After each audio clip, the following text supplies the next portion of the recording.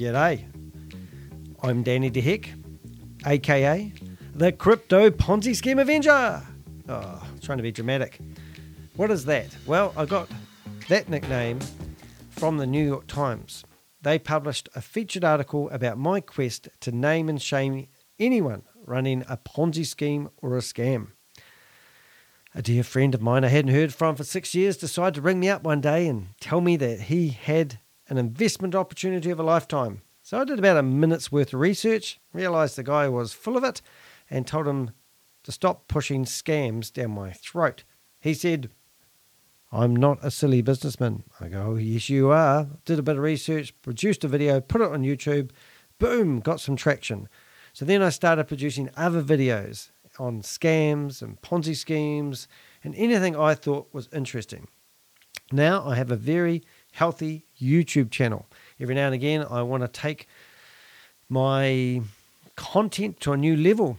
So I actually started doing my podcast way back, and I started producing workshops to help people survive and thrive in business. Apparently, people aren't interested in that content. Well, that's what I found anyway. My content is all over the place. I'm sure if I earn your subscription, you will enjoy it. I'll tell you a little bit about me. I was brought up a Jehovah's Witness. I left the cult when I was 23 years of age. So every now and again, you'll hear a bit of a rant about how I hate that religion. And also, I left school at 14 years of age. I actually had dyslexia. Didn't know it, got tested at the age of 23, and they told me I had a reading level of a 9-year-old. I thought it was quite good. Didn't think I was that high a grade. Anyway, so I have really fully embraced technology. And every now and again, when I can't read a word, you'll see I do stuff like this. I'm a YouTuber, podcaster, educator and blogger. I'm a firm believer of omnipresence. Yes, and that's what I use my podcast for, to get the message out to the masses, trying to save people from losing their fortunes by investing in Ponzi schemes. Oh, don't get me started.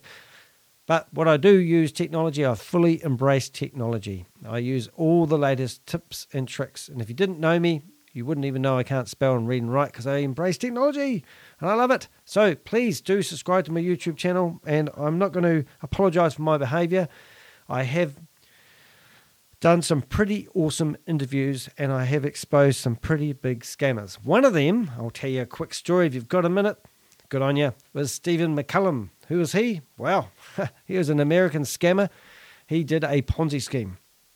Pump and dump. It actually was not a Ponzi scheme. See, I make mistakes. It was actually a crypto opportunity of a lifetime. He did a 3-month marketing campaign with YouTubers called the Runway Guys.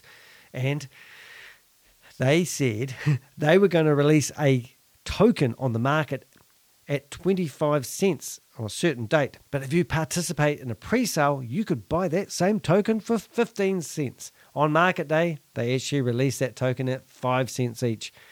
Anyway, long story short, I interviewed 3 people that had lost their money and they believed in the opportunity of a lifetime. He didn't like me doing so, sent me a cease and desist letter.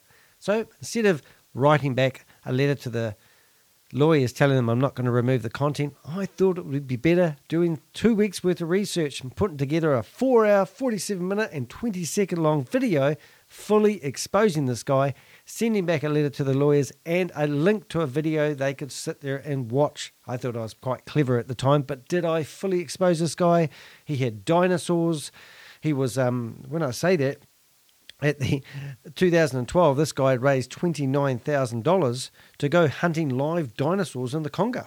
He also had a fake country where he was elected in as the president of the United Allied States. Sounds very similar to the United States, I know, but it wasn't. It had like Congress, it had travel ministers, it had immigration ministers, the whole 9 yards. I went through the whole website and even contacted the people who had photos in this website, and they didn't even know their photo had been used. He also had fake competitions where you could get a Tesla Cybertruck, 2 sports cars, and $2 million worth of crypto and $1 million worth of real gold was part of the competition. And then, would you believe, Tesla Cybertrucks aren't even out yet.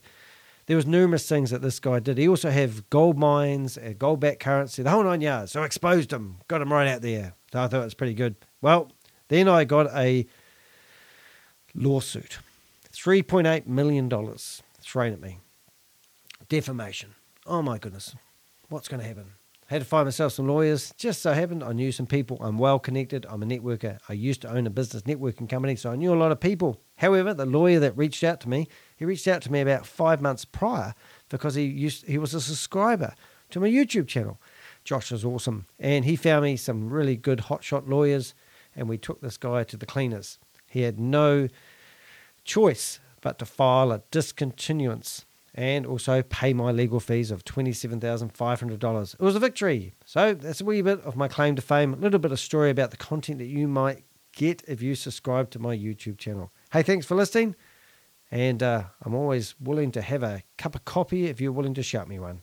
Have a great day, evening, morning, whatever it is, just enjoy it. Listen to my content, okay? Or I'll track you down.